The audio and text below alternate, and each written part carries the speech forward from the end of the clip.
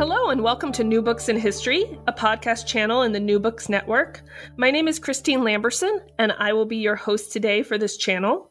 Today we'll be talking to Elliot Gorn, who's a professor at Loyola University Chicago, about his new book called Let the People See, The Story of Emmett Till. And this just came out from Oxford University Press in 2018. Hello, Elliot. Thanks for joining us. Hi, Christine. How are you? I'm doing well. How are you? Okay, a little chilly in Chicago.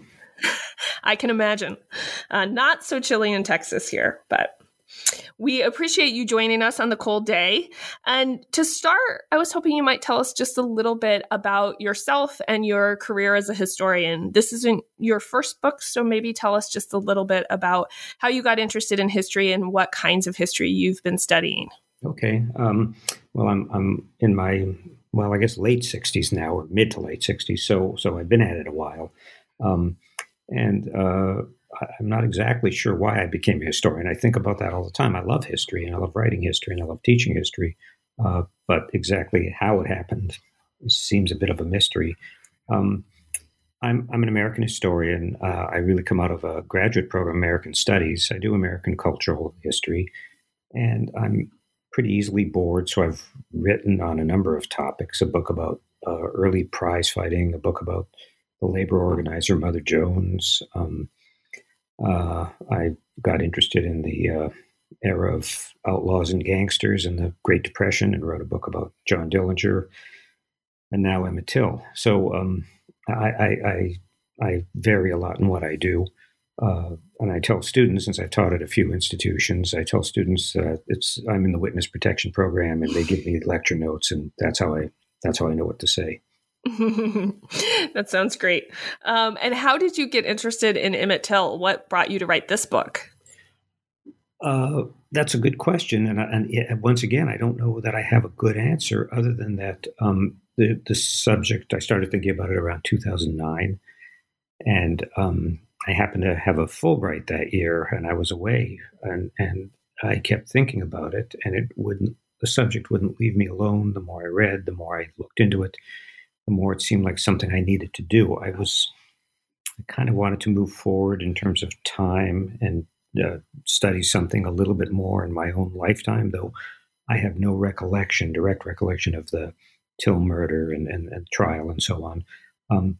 But the more I thought about it, the more I read about it, the more I looked into it, the more it seemed like something that was very central to our own times, the post-World War II era. And at the time also, it was a subject that was not done to death, far from it. There was not that much academic study. So it seemed like, and let me add one other thing that's always important for me.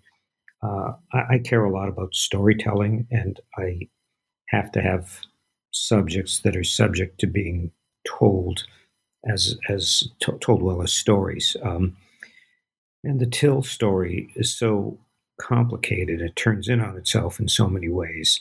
I thought it was an important story to reclaim and to try to tell well. Okay. So on the one hand, as you say, the Emmett Till story, especially for a long time, was not the subject of a lot of academic work. There's a couple of books that's come out relatively recently, but it, on the other hand, is in some ways a really well-known story. So I was wondering if you might talk a little bit about that aspect of it, what you think people need to know, and what sort of is missing from those narratives, which of course is a big question, and your book is about a lot of that, but just sort of the aspects of what was missing that make this story important to retell. Yeah, it's a very interesting story that way. It was an enormous news story back in the summer of 1955. It was covered coast to coast, headline news. The murder, but especially the trial, just a few weeks after the body is discovered, the trial of the two men, and there were more than two involved in the murder, but the two who were tried for killing Emmett Till. Just to go back and tell the story a little bit, most people know it, but they have a bare bones notion of it. I'll tell That's it. Probably a good idea. Yeah. Emmett Till was a kid who was born and raised, actually, most of his life not in Chicago, but in the little town of Argo at the edge of Cook County. That's important because Argo it was no racial paradise, but the town was integrated, the school was integrated, the sports teams were integrated. So he was used to a life that was not either Mississippi or the south side of Chicago. He went down to visit family, his great uncle, Moses Wright, down in a little town of Money, Mississippi. This is a very common thing. Families, black and white, from the South coming to the North over vacation. He goes there to visit, spend time with his cousins and other kin. After he was there a few days, he and a few cousins get in the car and go into town to this little grocery store, Bryant's grocery store, that served mostly a black clientele. And the stories vary. The stories changed over time. But one thing that is almost certainly correct, because his cousins who were there said it's correct. When the woman who was taking care of the store, Carolyn Bryant, her husband was away, was out of town, was golfing, was trucking shrimp down at the Gulf Coast. She came out of Emmett Till went in, bought some bubble gum, came out, was watching a checkers game. She came out and he wolf whistled at her. That story varies, but it seems very clear from his two cousins, Simeon Wright and Wheeler Parker, who were there. They were absolutely certain and always maintained through their life that Emmett Till did whistle at her.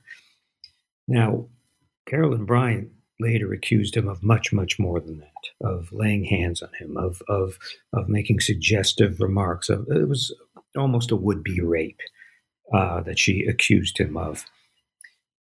All right, a few days go by. Emmett and his cousins go back to Mose Wright's home and so on. They were very afraid. His cousins knew to be afraid of what could result. This is the Deep South in 1955. But some time passes. I think probably the trouble has passed. And then one night, 3 or 4 days after the event at the grocery store, Roy Bryant, Carolyn Bryant's husband, and his half-brother, J.W. Milam, come to Mose Wright's home, kidnap Emmett Till, take him away, beat him, and murder him. And the body is found a few days later. That's the story. That's how the story begins. Okay. And so when he's found, this does become a big event at the time. Can you talk a little bit about why it becomes such an important national story? Well, it's filled with controversy. Who killed him? Why? This is a kid who had just turned 14 years old, who's being accused effectively of a sexual crime. Of when it does go to court, the defense attorneys for the two brothers claimed that this was a sexual assault and that they were defending their homes. And for a lot of people, this is absurd. A kid who has just turned 14, there's not much evidence of this. He's known to be a good kid by everyone who knows him. It's also in the context of this murder takes place just a little more than a year after Brown versus the Board of Education. So it's at a moment when so much is up for grabs in America in terms of the South, Jim Crow, segregation, and so on. It's one more story about the differences North and South, and also among individuals as to what the country should be doing, where it should be going with this. So the Brown story. I mean, with the Brown decision, the South is in an absolute uproar. This is the era of the citizens' councils, the founding of the citizens' councils, to make sure that the laws of Jim Crow segregation remain, that there is no change in, quote, the Southern way of life. So this murder takes place. It's horrible enough in and of itself, but it's in a very deeply politicized context. Mm-hmm. And so your book talks a lot about some of the controversies surrounding the murder within this context of a larger controversy surrounding Southern segregation. And so I was wondering if you might talk a little bit about that and about the ways that some of the things we might be very comfortable with, or that have sort of become settled in today's context, like calling this a lynching, for example, were major points of discussion at the time. That is controversial, and in some ways that brings together so many different things, whether this is a lynching or not. Mostly in the Southern press, for example, editorialists, reporters insisting, no, this is a murder. Maybe guys got a little drunk, a little out of hand, that sort of thing.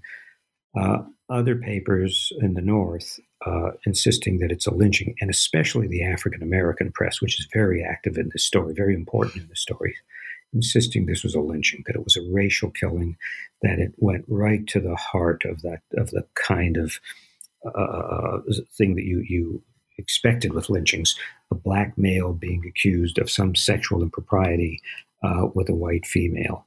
That this was about nothing but lynching. Now that's important because the kind of classic lynching, this horrible public spectacle that we've all seen the photos of, these horrifying pictures, there had been fewer and fewer of those after the 1920s, going into the 30s and 40s. Murders still took place, racial murders, but the public lynching with that quite amazing, the shameless look, people looking right into the camera, white people, with no shame that they had done something good for the community, they felt. That kind of public aspect is gone, but the murders still continue. And that this is this idea that this young lad from Chicago, no less, Chicago, such a symbol of in the South of white Southerners see Chicago, African Americans out of control.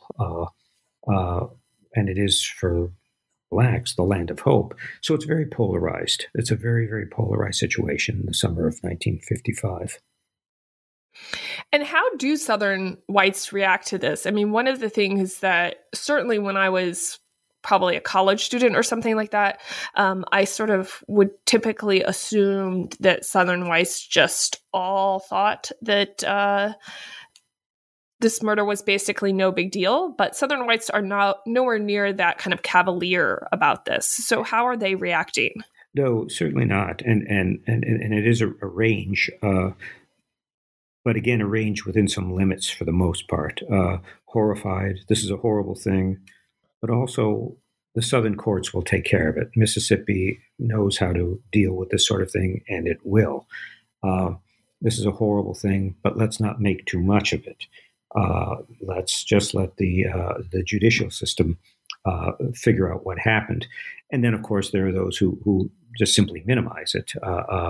No, there's absolutely a range.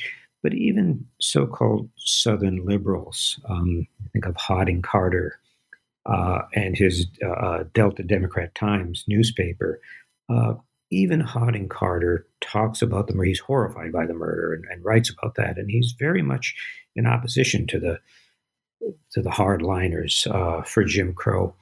At the same time, he simply, again, does toe that line. The courts will take care of it. We'll see what happens. It will work out. Yes, there is a range in the South, but it's a limited range.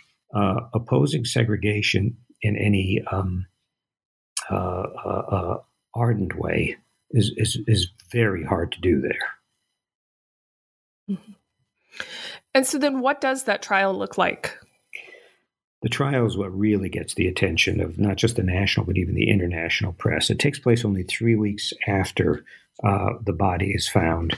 But one important part of the story is that Emmett Till's mother, Mamie Till Bradley, manages to get his body sent back to Chicago. That wasn't a given. Authorities in Tallahatchie County were ready to bury it quickly, get rid of evidence. With a little bit of help from Congressman William Dawson, her congressman, African-American representative, they do manage to get the body out of Mississippi back to Chicago. And she, of course, goes over the body, identifies it. It's in terrible shape. He's been badly, badly beaten, many broken bones, been in the water for 3 days. She identifies the body as her son, and she makes a decision, as she says, let the people see what they did to my boy. At least 100,000, mostly Southsiders, come to the funeral. The body lies in state for a week. The photos are quite amazing of people passing by, looking at Emmett Till, screaming, crying. It's very emotional. It's looking at his face in this open coffin. For so many of them, they were Southerners, African Americans in Chicago, or descendants of Southerners. They were looking into their own history and were angry and took great resolve that he won't have died in vain to change this. So the funeral itself is an enormous event. Now, in the Deep South, journalists often refer to it as Mamie's Circus. Emmett Till's mother, Mamie, it's her circus. So right there's this polarization. And the funeral itself attracts great attention, so that when the trial begins shortly thereafter in the tiny town of Sumner, Mississippi, there's already a built-in audience. This little courthouse, still there, seats maybe 250 people reasonably well. Something like 400 show up for the daily trial. About 75 of them are journalists. Eventually a dozen or so African-American journalists from the Chicago Defender, the Baltimore Afro-American, the St. Louis Argus. Also very well-known journalists from the mainstream press, Murray Kempton from the New York Post, David Halberstam, who was a young reporter back then for the Tennessean, James Kilgallen, who was a very, very senior reporter, well known for covering trials. The trial lasts a week or so. A day and a half is spent with jury selection alone, really 3 days of testimony. One of the most dramatic events happens at the very first testimony is Moses Wright. African-American man, has been a farmer in the South, a sharecropper his whole life, very respected. He's a preacher in the Church of God in Christ, very respected in his community. He's asked by one of the prosecuting attorneys to identify the men who kidnapped his nephew. Now, this is a black man in a white court, and he stands. Do you recognize Roy Bryant? And points and says, there he is. Do you recognize J.W. Milam? Again, points and says, there he is. When he writes about this, Murray Kempton in the Post says his testimony had to be the hardest half hour in the hardest life imaginable in America. The trial goes like that. There's witnesses, Mamie Till Bradley, a young man named Willie Reed, who was an eyewitness and saw Emmett Till in the presence of Milam and Bryant and others, and heard whipping coming, or beating being given, coming from a barn, and someone yelling. The trial takes place over 3 days. The judge, Curtis Swango, actually would not allow any race baiting by the defense attorneys. He was a very, very fair judge. Kempton called him the fairest judge he ever saw in his long career. The prosecutors were very, very good. Maybe Till Bradley, after the trial, said so, and some of the other African-American reporters were very impressed with Gerald Chatham. The jury was all white, mostly middle-aged men. Women were not allowed to serve on juries.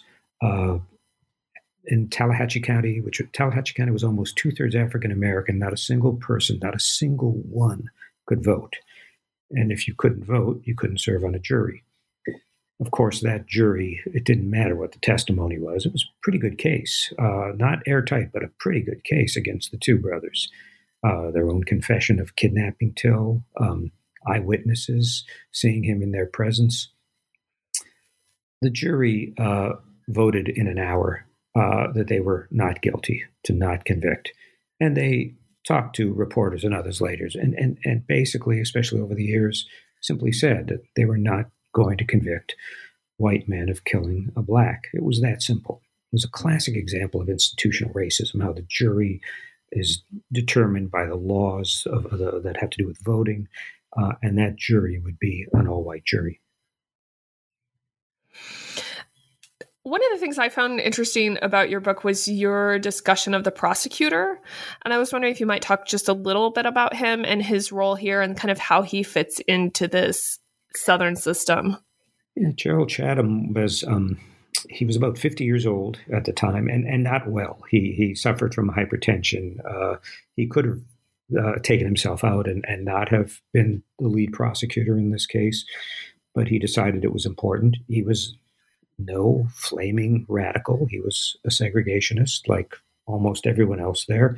And yet he also believed in justice and in the law and that the law had to be enforced. He was very, very clear about that.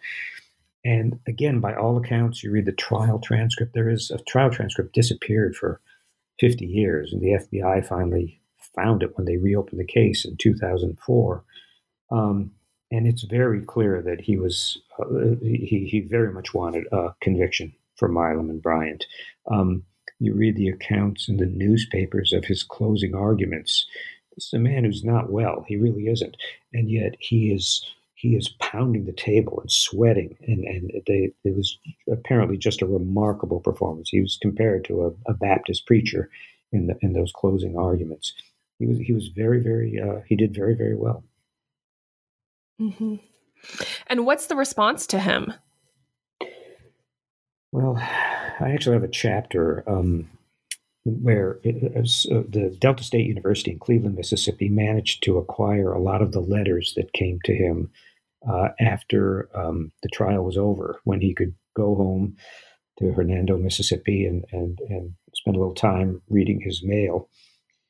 And they are so ugly. The letters from Southerners who consider him a turncoat, from Northerners who think he didn't do enough. I can't repeat the language. I do repeat it, much of it in the book. But they are just so ugly. There is just simply not much.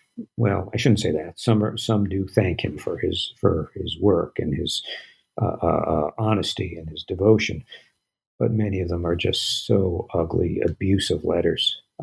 There was not a lot of thankfulness there. Mm-hmm. I found that chapter really interesting, and I was curious what you think, this says about this moment, both in general, but then especially when one's thinking about this Southern system and how initially, at least, a lot of white Southerners who say this was a horrific act, but, the justice system will take care of it. What does this tell us about that narrative? Well, it certainly tells us that folks did believe, yes, there was a strong belief in justice, and that murdering the innocent was not proper. But that is within the context of a two-tier justice system, of a racially divided justice system. That as much of it, of course, is to maintain the image of Mississippi. In Mississippi as a state, I know this is not, how can I say, it's not fashionable to talk in these terms historically. Mississippi is sensitive about its reputation, but it is. Mississippians are deeply, deeply sensitive. They see this as potentially so embarrassing, and they become very, very defensive. And this trial is part of that. That the state looks bad if they don't do justice by convicting these guys who are obviously guilty. But by the same token, that is in no sense does that shake people's belief in the necessity of segregation, of keeping the races segregated, of not just segregated. What goes with that is, of course, it's a caste system that one race is deemed inferior and treated as inferior, inherently inferior. That's part of the story. The idea, in other words, the idea of some idea of abstract justice that could be had manages to coexist in people's minds, in white Southerners' minds, with the idea that segregation can continue. That these in no sense contradict each other. So does that mean this? I think there can be a tendency or and I see this when teaching about these topics, for example, a tendency or looking back to think of that claim of wanting justice or that this was horrific, to see it in sort of cynical terms, to see that as false.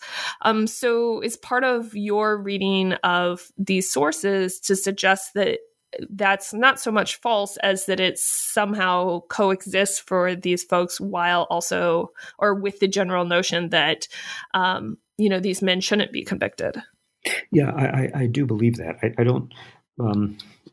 I don't think most people are cynical about themselves or cynical in their beliefs. I think they do want to believe that they are good-hearted, believe in justice, and so on. I think that sometimes is what makes it very hard for us to understand what motivates people and how they think. How you could look at a system like segregation as it exists day to day, as it's practiced day to day, and believe that separate could possibly be equal. Of course it's not. It palpably is not. And yet at the same time, there is the faith that the justice system would prevail and would bring justice. So the men are found not guilty, and your book spends a lot of time on what happens after that, as well as about the memory and development of the story of Emmett Till. And I was wondering if you might talk just a little bit about that phase of his story. And a large portion of your book is about this, so we don't necessarily have to talk about every step of that process. But I was wondering if you might pick one or two moments that you think are particularly important and talk about them. Sure. And let me say that the story really remains very interesting long after the trial is over, long after Emmett Till is buried and so on. It goes on. The story really does go on for years and years. Yes, a few examples. Well, for one, the memory, I actually begin in the introduction talking about a friend of mine remembering seeing Emmett Till's picture, that famous photo of him, his face beaten. Mamie Till Bradley did not allow the mortician to prettify her son. And this friend of mine talked to me about seeing it. And I realized as he described it that no, he did not see that photo. He couldn't have. What he described is a photo that doesn't exist. Well, maybe he saw the photo of the funeral itself, the funeral photo. No. This friend of mine's white. And white people, very, very, very few white people saw that photograph before the 80s, before the documentary Eyes on the Prize. It was not republished in any of the mainstream press, the white press. It was reprinted and widely circulated and passed around in Jet Magazine and The Defender and other black publications. So that alone is part of the memory and an interesting part of how we remember and misremember the story. But there are other parts of it, I think, that, for example, this is an important, the few months after the end of the trial are very important moments in organizing in the civil rights movement. What's forgotten is that some of the biggest mass rallies over and over again, they take place over weeks, week after week after week, take place after the Till rally. They're called Emmett Till rallies. And the NAACP supports them. Mamie Till Bradley's a speaker, Moses Wright. There's photographs, for example, of one in the New York Garment Center, supported by labor unions, in this case the garment unions, others, the automobile workers, the packing house workers. Photo in the Garment Center with, it must be 10,000 people. It's probably more than 10,000 people at this rally. These are really important milestones just a few months before the Montgomery bus boycott. Again, part of a long civil rights movement, a long tradition, not just a burst in the 60s, but something that goes on over decades. I think that's important. I think one of the reasons white people were ready to forget the Emmett Till story was what became a very famous article in Look magazine by an Alabama journalist named William Bradford Huey, an article in which the Emmett Till's, the two killers, the two that we knew at the time, Roy Bryant and J.W. Milam, confess that they killed him. There would be no double jeopardy for them, so they took $4,000 of Look magazine's money to confess publicly to a journalist. Well, that article by Huey does something else. On the one hand, it alienates those two from white Southerners who feel used, and now they've been outed in a sense for exonerating these two men who are now seen to be guilty.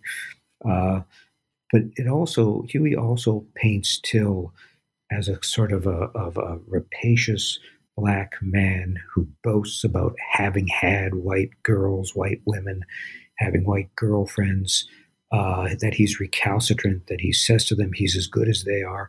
It's a picture of Emmett Till that no one who knew him ever described him that way. It just doesn't make sense that here's a kid being beaten mercilessly, not just by the two, by others too, and that he's in their faces and so recalcitrant. It makes no sense at all. But the Huey article is a kind of fig leaf.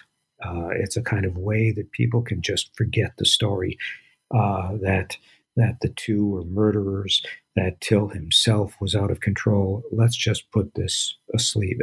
And it really does. It really does for the most part, white people stop talking about it.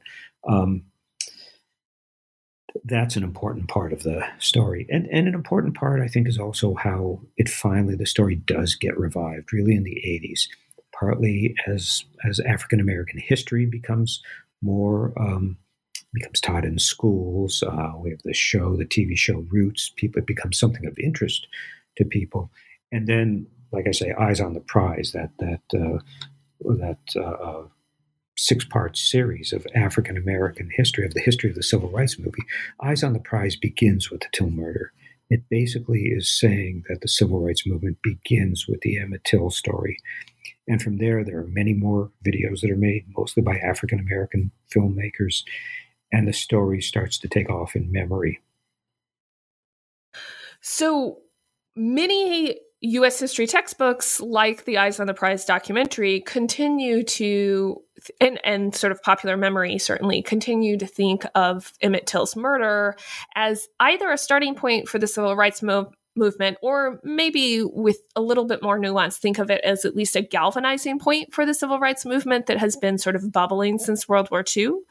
So given that those famous images, which are often, a part of that story, are very much part of a segregated story, actually, or a segregated press coverage, more than it's something that everyone is seeing. How do we rethink that story and think about it with more nuance then? It's really a very interesting question. And for example, if you look at the very earliest histories of the civil rights movement in the 80s, before Eyes on the Prize, they barely mention Emmett Till. One of the problems with the Till story is that, as for the early histories, those histories are about victories. They're triumphalist. The great accomplishments of the 60s, the Civil Rights Act, the Voting Rights Act, the stirring stories of, horrifying but still stirring stories of Memphis and Birmingham and so on, the letter from the Birmingham jail, the rhetoric, the defiance, and so on. The Till story doesn't fit very well with all of that because it is a murder that is where those who commit the murder go unpunished.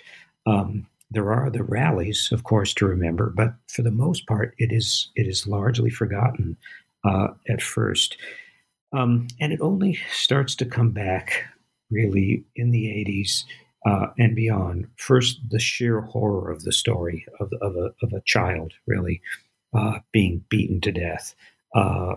There's a willingness to think about that and to remember that.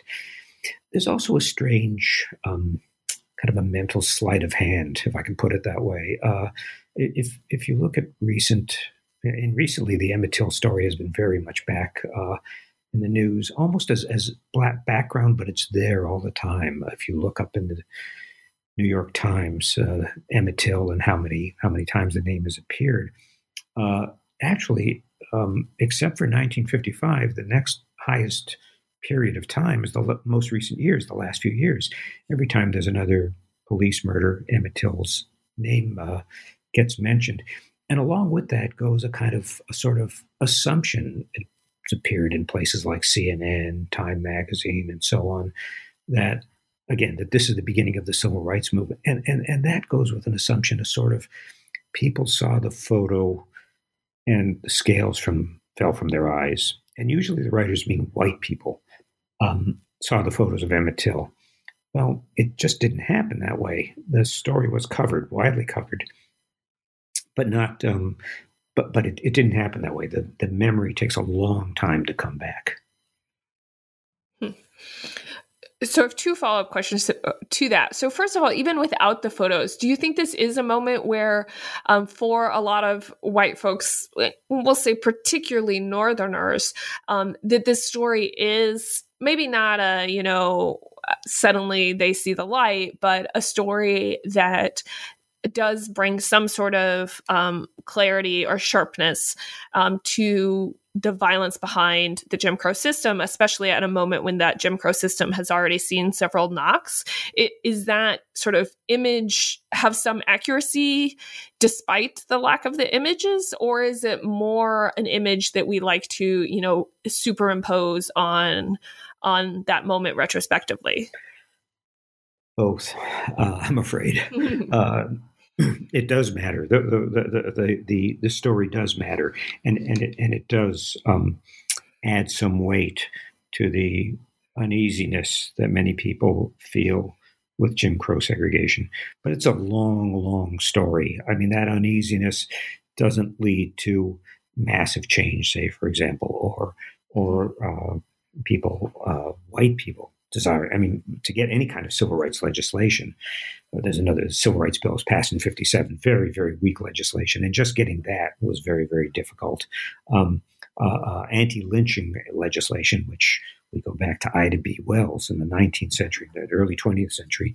And we finally, the United States Senate just passed anti-lynching legislation. So it's, we kind of want that moment when things change, and it often doesn't happen that way. There's just a kind of weight of history, a kind of weight of events that keep piling up, and finally some kind of opportunity comes, and people are willing to finally, as the 60s happen, those who for one reason or another were queasy about segregation, or queasy about the racism, the white supremacy of America, finally have had enough. That's the way I think I would think about it. Mm-hmm. And so then my second question is why this story has become so important more recently. Do you have a sense of that? Yes. It's the Emmett Till story is in many ways very different from the Anne Frank story, but still, in each case, a single horrific murder comes to stand for the larger whole. In the Emmett Till case, again, they're very, very different, right? But a person clearly innocent, that innocent blood will be spilled. And I think also one of the things with Anne Frank and Emmett Till is that, again, the old expression, and I'm afraid I'm quoting Joseph Stalin here, that the death of one is a tragedy and the death of a million is a statistic. This is how we understand it. But there's something much more, too, I think, why the Emmett Till story has come back as we become more aware of something that's been under our noses for a long time, and that's the injustice of the judicial system with respect to African Americans. No, what happened in Sumner is not the same as what happened to Trayvon Martin or Michael Brown or any of the others who were murdered, whose names we've heard and know. But all of them were failures, deep failures of the justice system, where justice should have been done and wasn't done. And Till has really become a shorthand for that, of grave, grave injustice. So that if you go back and you look at the reporting of many of those more recent murders, almost automatically, many journalists began with the Emmett Till story, began their reports. It's amazing how common that became, almost, a trope of trying to understand our more recent troubles. That's really interesting, and something that I haven't spent a lot of time keeping track of quite as closely. So, it's not something anyone would notice unless Emmett Till is very much on your mind. Like you're writing a book, and then suddenly it just leaps out over and over again. In the epilogue of the book, I talk about how people as diverse as LeBron James, Oprah Winfrey, Dave Chappelle have brought up the Till case in the last couple of years in very, very different contexts. LeBron James, for example, when, I don't know if you remember recently, within the last couple of years, someone scrawled the N-word on the gate, the fence outside of his home in Los Angeles. And the next day he calls a press conference and LeBron James says, when I saw that, I immediately thought of Mamie Till Bradley. I can't be silent. I can't just act like it isn't there, paint it over. I have to talk about it. And this has happened over and over again with the Till story. It just has been very much out there again.